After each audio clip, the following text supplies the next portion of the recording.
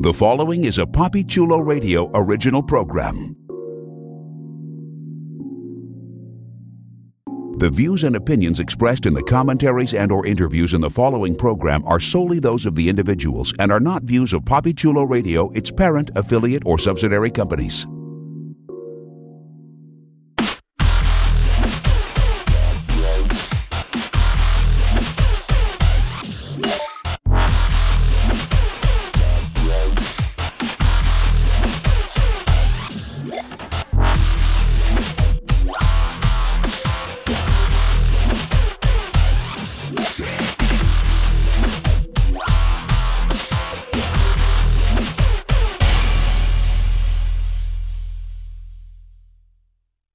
Welcome to Time Masters, a PapiChuloRadio.com original series. Papi Chulo Radio, celebrating a decade of podcasting excellence.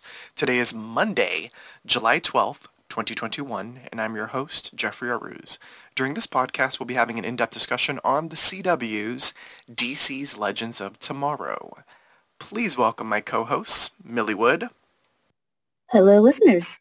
And Professor X. Hello, everyone. Let's jump into our discussion of Season 6, Episode 9, which was titled, This is Gus, and aired July 11th, 2021. Here's the official synopsis of the episode. Behrad is disappointed because the Legends have forgotten his birthday, so when they track an alien pod to 2024 and wind up at his favorite television sitcom, he thinks it's really a surprise for him. Feeling guilty, Nate and Zari occupy Behrad by keeping up the ruse by attending a taping of the show, while Ava, Spooner, and Astra try to find the alien to get the timeline back on track, which proves challenging. Meanwhile, Rory's behavior has been a little off, so Sarah and Gary become determined to find out what happened. But Rory gets some unexpected news from his daughter, Lita. I will say that is the official press release, and while that did happen, it didn't happen sort of in the way that it was expressed in the press release. So maybe somebody was didn't pass when they wrote it up. So let's talk about this. This was a Behrad-centric episode. It was all about, once again, the sibling connection between Behrad and Zari, but we're going to start off with Mick, because Mick was on his own little island dealing with Lita in a way that he did not expect. Rory was also acting, a little strange throughout the episode. We do get the answer to that as well. A big secret is revealed, well, maybe not so secret, that Rory sort of has feelings for Kayla and that they shacked up. We're going to talk about it all. So, Professor, you have been a champion of Rory, even though when I've been a little persnickety about him. What did you think about him throughout this episode? His interaction with a very pregnant Lita, his interaction with Lita's partner, the fact that Rory is pregnant himself. Yeah, talk to me about McRory. I kick myself. I kick all of us for, because we had that moment with Rory and Kayla in the pod and the tentacles and the flashes of light. And so everyone's thinking, oh, Kayla must be pregnant and Spooner is going to be the child.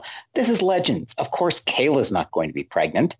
Rory's going to be pregnant. And none of us called that. We are fools. We are fools. We are fools. Of course, that's the way Legends is going to go. You magnificent bastards. I thought it was great, and again, it allowed Mick to play slightly differently. And then we got that explanation for it at the end. And I thought it was brilliantly done. Like, putting, little pieces in place, his moodiness, his missing Kayla and everything like that can possibly be explained a little bit by pregnancy hormones as well as everything else. I thought he was great. His reaction to Lita was exactly what you would expect. How did you get pregnant? Ignoring the fact that he's been away for a year. And from her point of view, he's abandoned her for the past year. I thought Lita could have been a little more understanding because she does understand he's on a time ship after all. But I thought it was great, that scene where, it really was interesting too, like, because he did the scene with the pickle jar, just talking about, stubborn old fools like this jar, and it really seemed like he was, just sort of doing the opening up thing. But as Sarah immediately realized, nope, he's gotten the information about your boyfriend to track him down and kill him, which of course is exactly what Rory would do. But then to have, that very tender scene where he's actually bonding with Nico was great. Again, Rory has just really, he's not always the strongest character. And I think he had been a little underused last season, become a bit one note, but they're really giving him some stuff to play with this season. His, quest to save Sarah, all of that. And this, I think we're going to be getting a lot more from Mick that will be really interesting as well. So I thought it was a really, really strong subplot that, honestly, it could easily, this could have been, an A story, dealing with it. But the way they did that, even, saving till the very end of the episode to be the reveal with the canned laughter and everything like that. And shout out to Gary, by the way, for, when he had the realization, on second viewing, you're realizing that Gary has figured out exactly what's happening and, knows that before anyone else knows it. And he's selling it when he's telling him about that. And the scene where he, slaps the beer bottle out of Mick's hand, on first viewing, you're thinking, is this because Gary's going to challenge him because he had sex with Kayla? It's no, because Mick is pregnant and shouldn't be drinking. So of course, that's what Gary's going to do. Just really, really fun and clever. Yes, sober Mick. That's going to be hella interesting. Very interesting. Now, the one thing that I thought was just a tiny bit of a wrinkle that I wish that they would have just delved into a tiny bit more is the fact that this Lita that we met is a Lita that's technically in the future. It's a couple of years from now. It isn't 2021 Lita.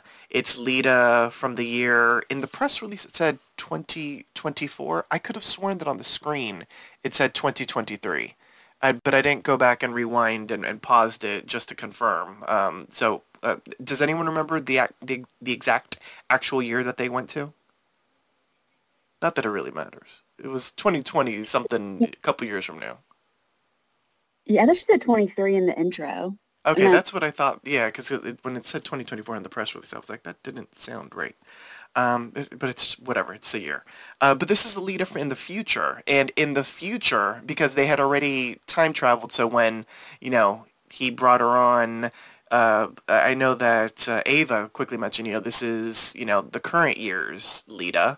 So I guess at some point, Mick, for whatever reason, disappears for a year from her life, which I thought was strange, and we never really got the answer to that.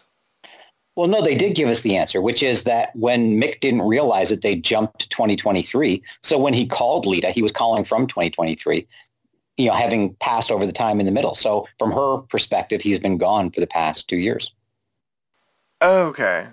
Like Ava actually specifically said to Mick that they'd made a time jump, so he was calling her from 2023. Okay. So, it's time travel and all that BS. So, in her timeline, like the last time that they spoke was in 2021, and because they jumped and all, okay, so, yes. Okay, so that makes sense, I guess. Yeah, time travel.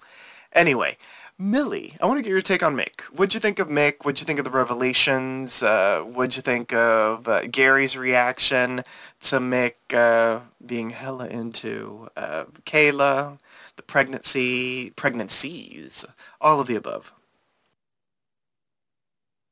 Yeah, I'm with the professor. It was just so cleverly done because you wouldn't think that it would be Mick on that. So that was a nice little twist. They definitely kind of hinted at it, but it was a good kind of surprise at the end. So I really enjoyed that. I was curious because I was like, he seemed at the same time, like he seemed very different, off. He also seemed very his usual gruff self. So I like how it was just enough of a difference to if you're really paying attention, it kind of puts your antenna up. If not, it's okay, Mick's being Mick. I'm kind of curious what this does in terms of kind of setting up Mick's story for the rest of the season. And then as we know, kind of behind the scenes exit? Like, is this setting up for Mick's exit on the show? I'm kind of curious. That's an interesting route to go because he has alien babies. Also, with Gary's reaction on just him figuring all that out, I do wonder if the same rules apply for alien babies as it does for like human babies, because I feel like Mick not drinking, he's not going to be happy about. I know, right? It's funny, as you were talking and as I was processing the professor's explanation, which was fantastic, then I still have a wrinkle because Lita should have been a little bit more understanding than Mick's disappearance, because she should understand that he time travels and this, that, and so, anyway, to me, I just found Lita's reaction to just be a bit extreme, especially because she knows that he's time traveling. So that's just sort of my 2 cents about Lita, because I feel like they've done that storyline with Lita before, where she sort of, basically goes off on Mick because of, at times it is, the time travel shenanigans, at times it is Mick being Mick, so that was the only thing that I thought was a little weird about how the storyline sort of jump-started. It did wash away at a certain point, so I was glad that that wasn't sort of like the focus of Lita's return to the Wave Rider. I agree with that about Lita, but I would suggest, and this is pure headcanon, that if you argue that, when Lita called Rory, she was calling him in 2021. And then when he opened the portal to her, it was 2023. So from her point of view, she was talking to her dad 2 years ago. He said, I'll get right back to you. Then he disappeared for 2 years until the portal opened up and she was pregnant. So my guess is that, the conversation was meant to be in 2021 before she was pregnant. She wasn't calling to tell him about the pregnancy or anything like that.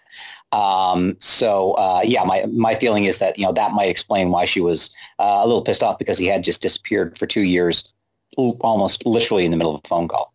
Okay, I can buy it. I appreciate it. The professor is the time travel whisperer, and I'm here for it. Okay, so let's rewind and let's talk about Behrad. It is his birthday. This is, as I said, a Behrad-centric episode, focusing specifically on Behrad, but also, because his sister's on the Wave Rider, we do touch upon the Tarazi sibling relationship as well. And something that I guess I never really noticed, but people mentioned it online, this is the first time we celebrate a birthday on Legends, which I think is kind of strange, because it's been on for many seasons. And, yeah, again, getting timey-wimey, it would be impossible to keep track of things, like, unless Gideon is tracking these things. Clearly she was for It would be Behrad. impossible, and she was. But yeah, I think your subjective time, there's no absolute time to measure things against. So yeah, I think it was purely done for story purposes. True. And who knew Gideon was a gamer? Love that. Yes. So Gideon was keeping track, probably because they're gaming buddies, that it's Behrad's birthday. And it's the whole, miscommunication, misunderstanding, assumption type of sitcom-y trope. This was an episode that did feature a sitcom of, oh, well, everybody must be surprising me, and oh, this is my surprise, this, that, or the other. Millie, what'd you think of the setup for this episode? Behrad, it's his birthday. Clearly nobody knows it's his birthday, but he thinks that they do. And then they have a mission, and it just so happens to be in beautiful Vancouver, where they shoot, and the exact year when they're shooting Behrad's favorite stoner sitcom, Bud Stuy. I really liked how they kind of interwove the plot of this whole episode with a little backstory of Behrad, and I think a lot of it kind of connected the dots, because we talked about the stoner phase of Behrad kind of gets a little questionable and maybe old, and what's his purpose, but it's kind of fun to see how influenced he was by this sitcom. And I thought that was like a nice little nod so we can learn more about him, because we didn't really know too much about him, like in terms of his kind of what makes him tick. So I like that, and I also kind of like how they, through this whole story, has the backdrop of kind of like representation on screen, and we can see that and the importance it has for Behrad. So that was really well done, and allowed for a lot of character development between him and Zarya. So it was a fun little nod. I thought it was very convenient that it was also filming in Vancouver, his favorite sitcom. Exactly. Well, they can use, the local color, basically. They can have Vancouver actually stand for Vancouver, which is always fantastic. I'm glad that you brought up, the concept that they were using, about representation mattering, because, I mean, it's incredibly important nowadays. The people are always talking about it, and they did it in a way that, wasn't really in your face, but clearly that was the message that they were trying to express with this storyline. Before we continue on with Bayrod, let's talk about the most adorable creation that has been on Legends since Bebo. Professor, what'd you think of the alien of the week? I wasn't that fond of Gus Gus because he seemed so obviously, a Bebo clone. He's a Bebo wannabe. Yeah, I mean, it was a great piece of puppetry. Apparently, it took 4 puppeteers to bring it to life and to make it react the way it did. And it was a little, playing off the whole Baby Yoda thing from The Mandalorian, which was cute in the sort of pop cultural reference. But for me, there's only Bebo, and anyone in comparison to Bebo, I'm sorry, you're no Bebo. You're fine, Gus Gus, but you're no Bebo. Wow, the hateration. Well, you're Team Bebo, so that's I respect that. Millie, did you like Gus Gus? I did, but at first when Gus Gus popped out, I thought it was just like a pink Bebo. I got kind of excited, and I was a little sad that it wasn't Bebo. But I like Gus Gus has his own little personality, so I think I work for it. I think Bebo and Gus Gus now need to meet. Oh, that would be nice. Could you imagine a finale where it's like a giant Gus Gus and a giant Bebo fighting each other like, Godzilla versus Kong? Bebo would mop the floor with Gus Gus. Come on. This is Bebo we're talking about here. More than likely, because it looks like the only thing that Gus Gus does is, he can shriek, and he bites. Or she. But it was cute. Like, again, using the idea of Gus Gus as a stand-in for Baby Yoda, the whole, idea of, the show shifting the focus onto him, and all the merchandise deals and stuff like that. It allowed them, in that very meta way that Legends does so well, to make this commentary about, overall there's a, they're making some important statements about commercialism and how it affects television as well. So, sort of presenting him as this, candy colored. And obviously this is the sort of character who would lend itself to merchandising. But will he ever have a holiday special? Again, Bebo says no. Oh yeah, probably not. It was interesting just to sort of piggyback off of what you're saying, Professor, because the concept, the idea, the sort of like the subliminal message, or maybe even the overt message, depending on how you saw it, of representation matters. So there's this show that has a particular message for the star and the co-creator.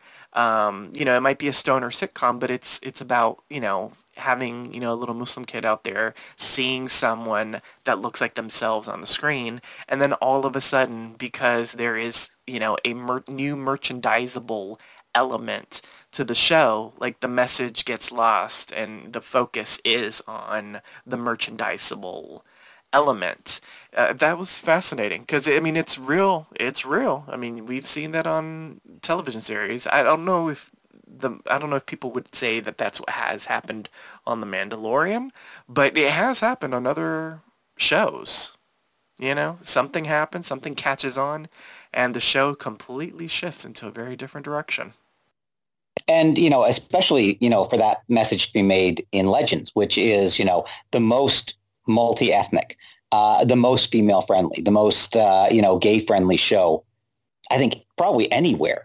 For them to be, making the point about representation, not by pointing to, hey, here's what we're doing, aren't we great? But by just pointing out that even this dumb stoner sitcom, not watched by a lot of people, sounds like they're talking about another show, doesn't it? It's not a sitcom, that is not dumb by any stretch of the imagination, but doesn't have a large audience. But you know what? Representation does matter, in ways that we can't appreciate. And then to get see that played out in Bayrod's character, I thought was, a surprisingly clever way of dealing with that and talking about something that, it does matter. Totally agree. Let's talk about Bayrod. So as the sitcom changes, Bayrod changes as well. And so the actor, Shayan Sabayan, got the chance to do something that we always talk about loving, seeing an actor play a different iteration of their character, whether it's, someone from the future, from the past, from an alternate Earth. This time around, Bayrod was just changing, as his favorite show kept changing. So we saw an increasingly cold, egotistical, a very capitalist style of Bayrod as the episode progressed. Professor, what'd you think of Bayrod as, in particular, his transformation throughout the episode as his favorite sitcom no longer was his favorite sitcom in the future? Really well done. And, a little bit different. Like we've often talked about, and they do it on Flash occasionally too, but Legends is a series where, and we were reminded of that with Zari in this episode where you do get, the same actor can play two different versions of the same character. I thought it was kind of interesting the way they did it with Bayrod in this case, because we had a transitional stage. We had him as he was just starting to change, but he was still aware of the changes. So he got to be starting to play the business guy and slicking his hair back and everything like that, but reacting to what he was saying, which, gave him, it was almost like a third character, the self-aware version of, oh my God, what am I becoming? And then fully switching over into business douche by the end. I thought he did a fantastic job. He was still, recognizably Bayrod, but especially in, it's kind of obvious his scenes with Astra, where, Astra's giving him the look, oh, I like this. But it was really, for me, it was his scene with Zari, where they brought him back to the Wave Rider, where he's basically saying to her, hey, you're not the only one who can be a business person in this family. This is something that's been part of me all along. I could do this just as easily as you can. He was really playing the cold businessy douche really, really well, but it didn't seem fake. It didn't seem, artificial in any way. It felt like a very real, this is who Bayrod could have become had things turned out differently. Millie, I want to get your take on Bayrod's transformation as well, and I also want to bring in the storyline that the professor just referenced. Give me your take on Zari and Bayrod's relationship throughout the episode, because at the start of the episode, Zari was like, I don't really understand why you like this show. It was only on for 2 seasons. Nobody watched it. Bayrod kept on defending it. It was a cult classic. This, that, or the other. And as the episode progressed, Zari got a better understanding as to why Bayrod liked the show, what it meant for him in his personal life. And as she saw him change, she was really affected by that because she saw that she was losing her brother. She was losing the brother that she knows and that she loves, and that maybe she didn't appreciate as much because she didn't really understand how he became the man that he is. Talk to me about it, Millie. I really enjoyed that aspect the most of the whole episode because as we progress, we see more and more layers of their relationship peeled back. I think it was done really well because at first you just think Zari just felt bad she forgot his birthday, and it's just things like that. But then you kind of, as you go, you can see maybe there's not that disconnect, and when you think about it, it makes sense because she was this kind of social media influencer, really all about herself. So amidst growing up, they didn't really connect, and so it's the whole idea of you don't know what you are missing until you miss it kind of thing. So I like how we got to see that through Zari, and then her kind of work on rectifying that and really understanding where Bayrod comes from because he's very different from her, as evident on that, and realizing she doesn't want the button-up suit kind of brother. So that was really well done and just kind of fun to see that evolve throughout the whole episode. Absolutely. Let's talk about the elephant in the room. So, Bayrod and Astra. So this is something that we sort of referenced, maybe a couple episodes ago, maybe the previous episode, maybe a little bit. Bayrod has been trying to get his Mac on with Astra. You know, he's been trying, you know, give him props for trying, and she's never really given him the time of day. At the start of the episode, she was not giving him the time of day. But as the episode progressed and she saw different sides to Behrad, she was, her interests, I would say, was getting piqued a little bit. Shout out to that spectacular little, like, cheruby devil mug that she drinks her coffee or tea or whatever in. I thought that was a fantastic a prop for her.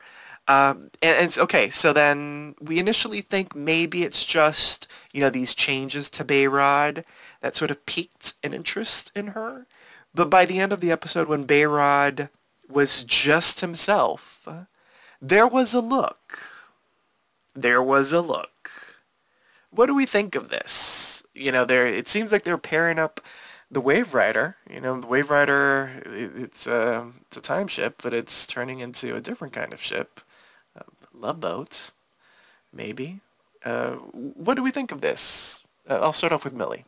Astra and Behrad, maybe together, maybe not. A look is just a look sometimes, right, Millie? But sometimes a look is it's a look. I mean, a look could be a look, but definitely in this case, it's a look. And you could like see it unfold. And I do like how, because I thought it was, because he's in a suit, like a, fancy suit. That's why like Astra started to like pique her interest. I do like at the end that we see that she kind of appreciates the laid back weed kind of guy, but I'm still not a fan of it. I don't know. I feel like that of all the relationships on the ship, I feel like this one feels like the most kind of forced. So hopefully nothing comes of it, but I do think with the look at the end, they're probably going in that direction. Okay. Professor, are you down with that ship, or are you just like, no? Prior to this episode, I absolutely wasn't down with that particular ship. But I think having, Behrad go through that and having Astra realize, hey, I am attracted to this guy when he's sort of, a bit more of an alpha male, but then realizing his alpha male was totally toxic. And in fact, her chasing down the star of the show and forcing him to turn the show back the way it was in order to save Behrad. She really played a key role in restoring Behrad to, the lovable stoner that we know. A look is not just a look when you also say that you like how the person smells. Trust me, I have HR documents out the wazoo about that. I just want to give a little shout out here to Olivia Swan. She is, obviously, she's been around for a couple of years now, but, last season she was pretty one note. It was a good note. She played it well, scheming bitch, evil bitch, manipulative bitch, and her look reflected that. In this season, they're changing her look up, they're changing her reactions, and Olivia Swan just played the hell out of it. Not necessarily with her lines. Her facial acting in this episode was great, just like when she first sees changed Behrad. Total change. The way that she's holding the mug in that first scene with the mug, when we first see it, it's sort of like, okay, there's a demon on there, but you can't tell A, that it's three-dimensional horns, and B, those googly eyes on it, which make it hilarious. So we get that reveal in the second one. All of her reactions, in the scene with Zari, where Astra says to the receptionist, she's the good one. Olivia Swan is just, I think that, now that they've broken Astra away from what she was last season, and we saw, hints of this in the animated episode as well, that she really does have comedy chops if she's allowed to use them. It's sort of like Jess McCallan, who, when she first came on, she was playing a very uptight character. As they found that she does have, the comedy chops, they start writing more for her to do. And she's able to take advantage of that. And I think she really did that. And if she does that, I think that, her and Behrad together, while I agree with Millie, it's not my first choice for a relationship. It does seem that's the way they're going to go. And I think, again, that could help, again, to warm up Astra, to humanize her a bit more, and give her a lot more fun to play with as she's trying to deal with, being attracted to this schlubby, drug-hit adult loser in her perspective. I think she could have a lot of fun with that. And I think that could be really, more enjoyable than just shipping for the sake of shipping. Totally. I will echo the props to Astra. I mean, she's still a bad bitch in the best way possible, but they are softening her a little bit. Like she was in hell, so I can't call her an ice queen. But, the ice queen is kind of melting a little bit in a really good way. They're adding all these layers to Astra that are really nice. And I'm loving seeing her getting paired up with different people and just how she reacts to them, how they react to her, and how they both sort of help each other in their respective storylines, much like what we saw, the previous episode with Astra and Spooner. Okay, I was about to call it the high-speed chase, but maybe the not so high-speed chase with the golf carts. Spectacular, yes? Yes. Okay. Professor, did you enjoy it as well? Oh God, yes. I mean, because once he jumped in the cart to get away, she could have just run after him and caught him within like 3 or 4 steps. The carts don't move fast; they don't have great acceleration, etc. But and this is why I was going to talk about this later. This may be the most Legendsiest episode of Legends ever. It is metatextual. It is self-referential.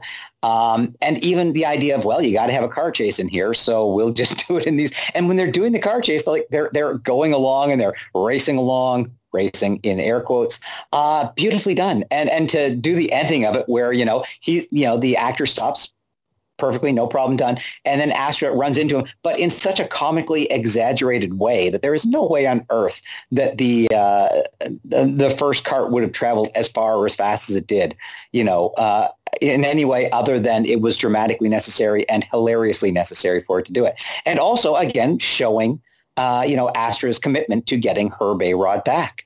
That she was willing to do this silly chase and do that. And, Behrad actually referring to that when they had their tender scene at the end, again, sort of showing that, Astra may be, as we were saying, an ice queen, but she is thawing at least towards Behrad. I thought it was a great way. And again, it was a show don't tell moment, showing her commitment to do that rather than, in other shows, you could see how they would have a conversation with someone else, but, oh, I'm really starting to feel differently, or, oh, I miss him. Instead, we see Astra by her actions proves that to us. Absolutely.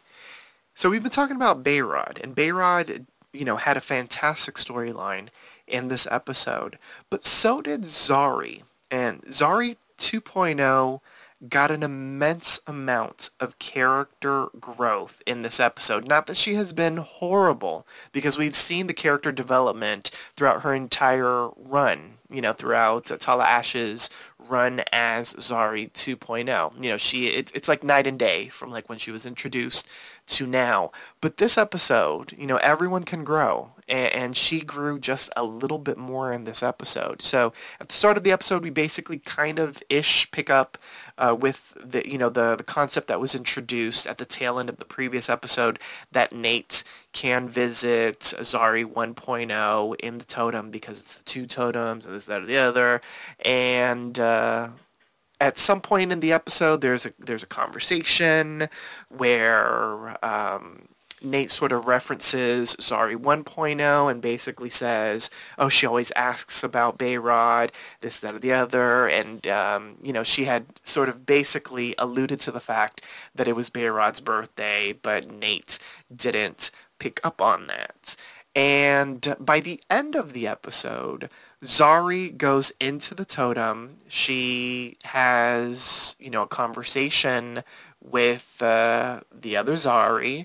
They talk about Behrad. They talk about the fact that, one of the reasons that Zari is in the totem is because she wanted Behrad to live and this, that, or the other. And so Zari 2.0 basically asked, the totem ancestors, because there are 2 totems and that's never been a thing in the past, if Zari 1.0 can basically pop out of the totem and Zari 2.0 sticks around, if that will sort of keep the balance of the totem and Behrad doesn't disappear from existence. And basically that's the deal that is made, or, they sort of, confirm that can be done. And so Zari 1.0 ends up showing up at the end at Behrad's party, much to Nate's excitement. Well, it's also Bayrod's excitement as well. So it looks like at least for the next whatever couple of weeks means for Legends of Tomorrow, we will be having Zari 1.0 out of the totem and 2.0 in the totem. So we got to see Tall Ash playing both characters. We got some really great character growth for Zari 2.0, and we're going to be having Zari 1.0 at least for the next episode 2 or so-ish. Let's talk about this development. 2.0, 1.0 reunited. Professor, what did you think of it? Well, I don't want to embarrass anyone, but someone on this podcast last episode said something along the lines of, I don't think we'll be going into the totem. I don't think we'll be seeing Zari 1.0 again. I think it's just going to be something happening off stage. So again, I don't want to draw attention. I don't want to point fingers, but someone said something incredibly stupid last episode. And, I just think we should notice that. Anyway, I loved seeing Zari come back. Obviously I've missed Zari 1.0 as great as Zari 2.0 has become. I've absolutely missed Zari 1.0. And as much as we talk about, this was, Bayrod's origin story, it really was a Zari episode because it was about Zari's growth. You saw her at the beginning not remembering her brother's birthday. And again, the subtle, little things, the realization, and it's her, a Zari 2.0 realizing that, oh my God, Zari 1.0, even though she's locked in totem, she's still keeping track of Bayrod's birthday, something that Zari 2.0 couldn't do. And so towards the end of the episode, it's not just that, Zari 2.0 has realized, the importance of this show to her brother. She's realizing that maybe I wasn't as good a sister as I could have been or as I should have been. He's sort of, a wind beneath your wings situation where, he was the one who comfortably stayed in the shadow, allowed her to go on and become the dragon girl and the, multimillionaire, something which she did remind people of, early in the episode. So for her to reach that stage of realizing that, Zari 1.0, someone who she has, I think, on some level kind of resented because, of course, when Zari 2.0 was introduced, everyone missed once they remembered a Zari 1.0. Zari 1.0 was this absolute kick-ass, this incredible person. And she always felt like she was trying to live up to that. So by the end of the episode, for her to reach the point where she's basically saying, look, I'll take your place in here. You can go out and hang around your friends for a while and even have cake, even though Zari 2.0 can't imagine someone enjoying eating cake. What a character growth for that character. A sacrifice to make, not a permanent sacrifice by any stretch of the imagination, but what a sweet, caring thing to do, for this person that, previously she had resented. So I think, just tremendous character growth for Zari 2.0 over the episode, both in terms of her relationship to her brother and her understanding of who he is and why he became who he became, but also her, realization of, being willing to do that for this other sister who loves him as much as she does, and being willing to let her do that. Just an absolutely great moment for the character. Totally. So we're doing this podcast, and we're not in the same room with each other. We are across the universe. But I did turn over and I looked at Millie, and she looked at me, and we were both like, clearly he's talking about one of us, but I don't remember which one of us he's talking about. And she couldn't remember. Look, if someone wants to go back and listen to last week's podcast, one of the three people on this podcast clearly said the things. I don't know why I happen to remember that person saying that, if you two don't. I'm just saying that one of the three people on this podcast clearly said pretty much exactly what I summarized. Oh, it was me then. And I obviously wouldn't want to embarrass this particular person by calling them out by name. Oh, well, not like you haven't done that before. Let's put it this way. If you had done it, wouldn't I call you out by name? Oh, yeah. Oh, so that was Millie? Millie, how dare you not believe in the power of Zari 1.0? But Millie, it is your turn now, so you can defend yourself. What did you think of the Zaris? That is true. The professor would completely throw shade at me. Millie, yes. Since I don't remember, I forgive you for that. But the professor clearly is, it's been festering over the past... how long? It feels like it was like 1,000 years ago that we did an episode, but it was just about 2 weeks ago. Millie, talk to me about the Zaris, and how dare you not believe in Zari 1.0's power of return? My bad. I also didn't remember the comment. So maybe deep down I believed it and I was just talking. I actually, as the professor talking, I'm like, that sounds like something I would say. Oh, Okay. I think I have to step in and point out it was me who said it. Guys, the joke was I was the one who said that. We're never going back in the totem. We're never seeing Zari 1.0 again. It was me. I was mocking me. Oh, okay. Good Lord, do I have to carry everything on this damn podcast? All right, well, Mr. Pena's not here, so somebody's got to carry some extra stuff. Yes. Okay, Millie. So it wasn't you, but it did feel like you would have said something like that. But anyway, so now that we have cleared the air, talk to me about the Zaris. Seeing Tala Ash playing both characters, seeing 2.0 get a little bit of character growth, and seeing Tala Ash as an actor just slip into 1.0 all over again. Because we have to remember, the way they talk is different as well. It isn't just the inflection of her voice. I mean, she kind of, goes down a little bit an octave. It's a completely different look. What'd you think of 1.0's triumphant return? I was surprised that 1.0 comes back and is coming back and we have this like loophole. I wonder if it's going to be like a tag team. Well, it sounds like it is, but I'm like, is this going to kind of be resolved by the end of the season, or are we tag teaming from here on out to the end of Legends? Kind of curious. I actually like the idea of tag teaming until the end of Legends. I mean, they did it for so long on The Flash with Dan Killer Frost, and this time around, I mean, poor Danielle Panabaker has to go through like a whole makeup process for Killer Frost. All they got to do is, tussle up her hair and put her in flannel and make her grab like a donut or something, and she's 1.0. True. It's a lot easier, and I think that in terms of storytelling, there's a lot more here that they can definitely go, and you don't leave Nate all alone because he's been kind of mopey and sad with that 1.0. So I guess I wouldn't be opposed to it. It'd just be interesting to see like how they would handle that.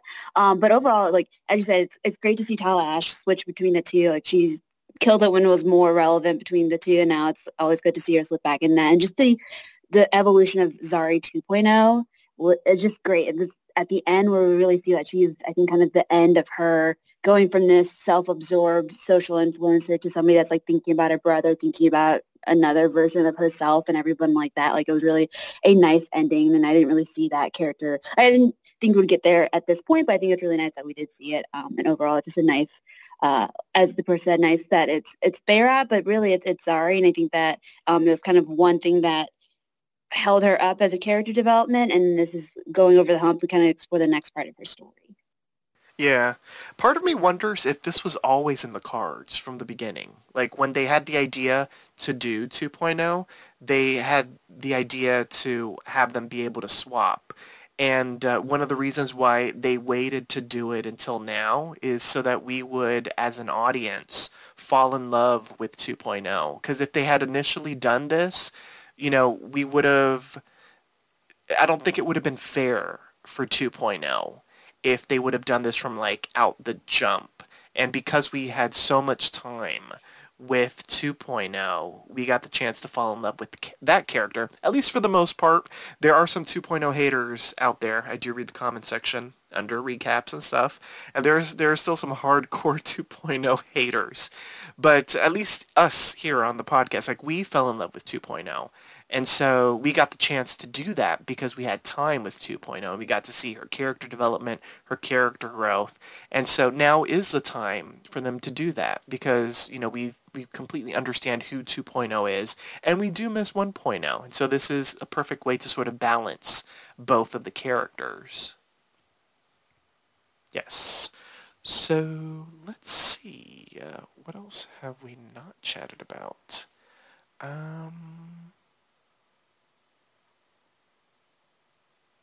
Well, I think we covered it all. Was there anything that I missed? Anything that either of you would like to chat about? Yeah. Anything? Some stuff related to Nate. I was talking about, the way that this is the, so metatextual, Mm-hmm. The constantly referring to itself, like, the fact that it's not a highly rated show. It has, a dedicated audience, but it's a small show and stuff like that. So, when they bring Nate in, to, we're seeing his him, being shot for becoming the nosy landlord. His line, "Is this for the CW?" was just perfectly delivered. Like, I've watched the show twice, and each time he does it, it's such a dumb throwaway line. It's perfectly done. But then to have the fact, the reference that Zari makes, finally the straight white man, gets a break in this business. Yes. Genius metatextual line. And then when she's talking to Bayrod, Bayrod is talking about, well, he's the sort of person you'd cast in season 2 if you'd screwed up season 1, which is exactly what happened with Legends. I mean, my God, just the levels, the level of mockery, self-mockery that the show does. Even talking about the writer's room, you don't want to see how the sausage is made. I wouldn't have been surprised to find that those were the actual writers. I don't think they were, but I can see them totally doing something like that. And, the idea that these are the ideas that the writers are coming up with. Again, it was so cleverly done. It just genius. And shout out to Nate for, apparently getting, the alien baby hooked on drugs. I know, right? The weed gummy. Yes. Well, we don't really know if it's a baby, but we're assuming it is. And yes, Nate did get the baby hooked on drugs. Yeah. Props to the people that, the set designer and stuff for Bud-Stuy, because it really did look like a sitcom set. I mean, they clearly filmed it, I would assume, on a sitcom set, because they had, where the audience sits and all that kind of stuff. But, like, the actual set that they created seems just like, a typical sitcom that you would see, on, CBS or Fox or whatever. I thought they did a really great job with that. It was incredibly meta, spectacularly meta, in the best way possible. Anything else that I missed? I will say, just for me, the party at the end was really nice. I always like to see when the Legends celebrate, and as I said at the start of the podcast, I believe this is the first time we've ever seen a birthday celebration, so it was nice. It was a nice little moment for the Legends. So also, just again, a typically Legends moment, which is that Bayrod walks into the room for the surprise, and everyone is being completely silent because the alien baby is there. So we get to have the the surprise where everyone's shh, shh. Again, just a typical Legends moment. Oh, and Gideon, when she's laughs as if it's the laugh track from a sitcom. Oh God, this show is just so brilliantly stupid. Yes, there was also a little section where I forget the line, but Bayrod delivers it, and he talks about sitcom tropes. Like, he says that this is our sitcom mission or something. And it's a bit tropey, but... It's a bit tropey, yeah, which I was like, oh God, too meta in the best way possible. Okay, so MVP, most valuable player. State which character impressed you throughout the episode and why. Once a character has been chosen, they cannot be selected again, so choose wisely. Millie, you have been conspicuously quiet. Who is your MVP and why? I feel like I have to go with Bayrod. I mean, we talked about him as this was his episode, and I really do enjoy the actor's performance. Like, we got like 3 different levels of Bayrod from the beginning, his transition phase. I thought he juggled nicely, doing a little bit of the Bayrod we know, and then like this businessy one, and then just see like business savvy kind of Bayrod is so different. It was all like small things that went overall in the performance, and just kind of see that and to learn more about him was just kind of a fun overall experience.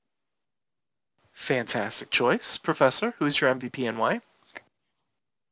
This has to be one of those ones where you give it to the entire cast. Everyone was perfect. Even people who didn't have a lot of lines or stuff to do. Spooner, for example. I was talking about Olivia Swan's face acting. Spooner was doing some great work, in her reaction shots in the background. Ava with the wrapping of the parcels. Lita, Mick, and even Nico was great.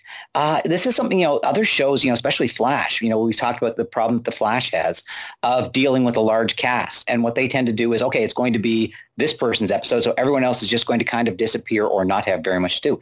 Everyone in the cast got to still contribute, and in an acting sense, in a humorous sense, really contribute. So I think the entire cast of this episode was as good as I've ever seen them. And by the way, that's kudos to the writer as well, to be able to balance that many characters. The only one who wasn't around was John Constantine, because he tends to, suck a lot of the air out of the room. So it was probably good that he wasn't around for this episode. But everyone else got something to do. Everyone else played it beautifully.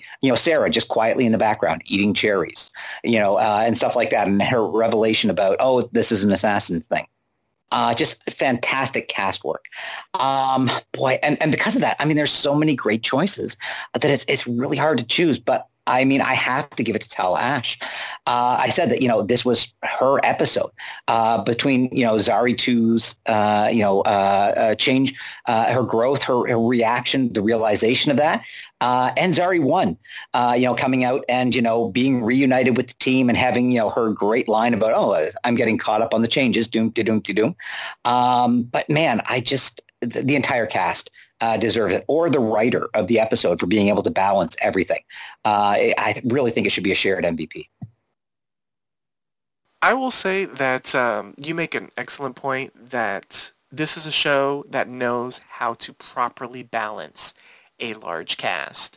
And I always read comments in the comment section whenever, I'm reading about, one of the shows that we podcast about that does have a large cast. You mentioned The Flash, but I've read it about other series as well. And, I always read complaints. They don't know how to balance the large cast, this, that, or the other. And that's like one of the main complaints about a large cast.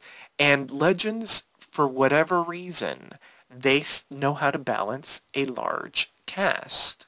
Whenever it's an ensemble episode, everyone gets a moment to shine. And whenever it's an episode that focuses on a particular character, they all get a moment to shine. It's kind of crazy to think about that. The other shows can't do that. I'm like, do your homework and watch a couple episodes of Legends to figure out how to do it. Because clearly Legends knows how to do it. As far as MVPs, I will also co-sign that everybody was fantastic. Props to the writer as well. I'm going to give it to, because I feel like both of you got like the right choices, I'm going to give it to Olivia Swan, Astra. I thought Astra was spectacular in this episode as a supporting player. She was front and center throughout the majority of the episode because she was paired with Bayrod, and Olivia Swan, as the professor said earlier, was just fantastic in everything that she did. We're seeing an Astra that is really gelling with the team, that's, bringing her own flavor. She's still Astra, but they're adding additional layers to her, which are really interesting to see because Olivia Swan is playing it beautifully. So let's rate the episode. How would you rate this episode on a scale of 1 to 10 Wave Riders? The point system is loud, and if you found the episode exceptional, deserving of more than a 10, you may grant it the coveted Golden Wave Rider. For some reason, I feel like I know where the professor is going with this, so that's why he's going to go first. Professor, how would you rate this episode? I don't know that this was the best episode of Legends ever, but I stand by my statement that it was the legendsiest episode of Legends. The fact that it could be so metatextual, the fact that everyone had something to do, the fact that it was hilarious, but also genuinely moving. There were some really great character moments, some really great, it managed to tug at your heartstrings even while you're laughing. Man, the problem with, trying to, I couldn't, show this episode to someone and say, here, watch this episode, and if you like it, you'll watch the rest of the show, because like they were saying throughout the episode with the metatextual stuff, look, we're not for everyone, and jumping into the middle of this would just be confusing. But man, this was an incredibly enjoyable. I've watched it twice. I will probably watch it at least one more time. It's just that good. It's got to be a Golden Wave Rider. Starting off strong with a Golden Wave Rider from the professor. Millie Wood, where do you stand? How would you rate this episode? I was going to give it a different score, but listening to the professor and really thinking about the episode, I think what I really liked about it was that not only is it moving the character development, and we're seeing like Zari 2.0 really come full circle in her development, and Mick as well, and those stories. I think it was all really done. But for me, what really put it over was how it really did touch on the whole thing about representation, and they did it in such, I thought, a subtle but nice way that you're putting this commentary but doesn't seem like it's forcing down our throats like some other CW shows like to do. And I think that it tied in and it fit. I think it was really important looking at the characters that they were kind of going around, and just looking at, earlier mentioned, the diverse cast. I think I really like that, and I appreciate we were able to get that commentary and just balancing everybody. Overall, like, solid job by the writers. I think I'll have to give it a Golden Wave writer as well. Knock us all over with the damn feather. I think hell just froze over. I know, right? I had actually unmuted after I gave my rating because I was preparing to boo Millie for, claiming some tiny little defect or something like that. So she's going to give it a 9.97 or whatever. So I am, as Jeff would say, shooketh. I am shooketh too. Millie Wood. You got the character development that Astra got in this episode. What the hell? What were you going to give it before? I do like that the professor swayed you, but what were you going to give it before? I am curious. Oh, like a 9.8. Oh, okay. Wow, you bumped up. I mean, yeah, you bumped up a bit. That's good. All right, Millie Wood, look at her. She can be swayed. Yes. Okay. So we got 2 Golden Wave Riders. Clearly, I'm giving it a Golden Wave Rider as well. It was a fantastic episode. And the Professor, you actually mentioned something that I forgot to mention as we were just discussing the episode. It was an episode that tugged at the freaking heartstrings. I was in my feels at a certain point in the episode because the acting was just so beautifully done. Like, I loved seeing the sibling relationship. I'm an only child, so I don't have siblings. But seeing the sibling relationship between Astra and Behrad, like, we've gotten to really know them over the course of a couple seasons. And seeing them together was so beautifully done. As Millie said, the theme of representation matters was intricately woven throughout the episode and done in a way, unlike Supergirl, where it wasn't really in your face, but we fully understood that that's what they were trying to convey. Little Gus Gus was adorable. Maybe not Bebo adorable, but adorable enough for me. And everyone else was just fantastic. It was a beautifully done episode of Legends of Tomorrow. And on that note, join us next time for a brand new installment of Time Masters. Here's our announcer, G, to remind you on how you can interact with us. Thank you, Captain. Follow Papichulo Radio on social media. We are on Facebook, Instagram, Twitter, at Papichulo Radio. Do you have any questions, suggestions, comments, or concerns? Email us via contact@papichuloradio.com. Are you interested in joining the Papichulo Radio team as an on-air personality or blog contributor? Email talent@papichuloradio.com. Binge listen to your favorite Papichulo Radio programs by visiting papichuloradio.com/archives. You can also download tonight's broadcast and the rest of the series through Apple Podcasts and Google Play. Just search for Time Masters and subscribe. Back to you, my captain. Thanks, G. My co-hosts, please wish the listeners a good night, starting off with, he's probably still shooketh, the Professor. I'm so happy. I'm just so happy. Good night, listeners. I love it. And Millie Wood, whose heart grew 3 sizes. That's the line from The Grinch, right? Yes. Okay, good. Yes. Millie. Good night, listeners. If you want to follow along on my Twitter, it's @TheAsianNerd. Thanks for tuning in. Download new episodes of Time Masters every Tuesday via Apple Podcasts, Google Play, and the Papichulo Radio archives. Good night.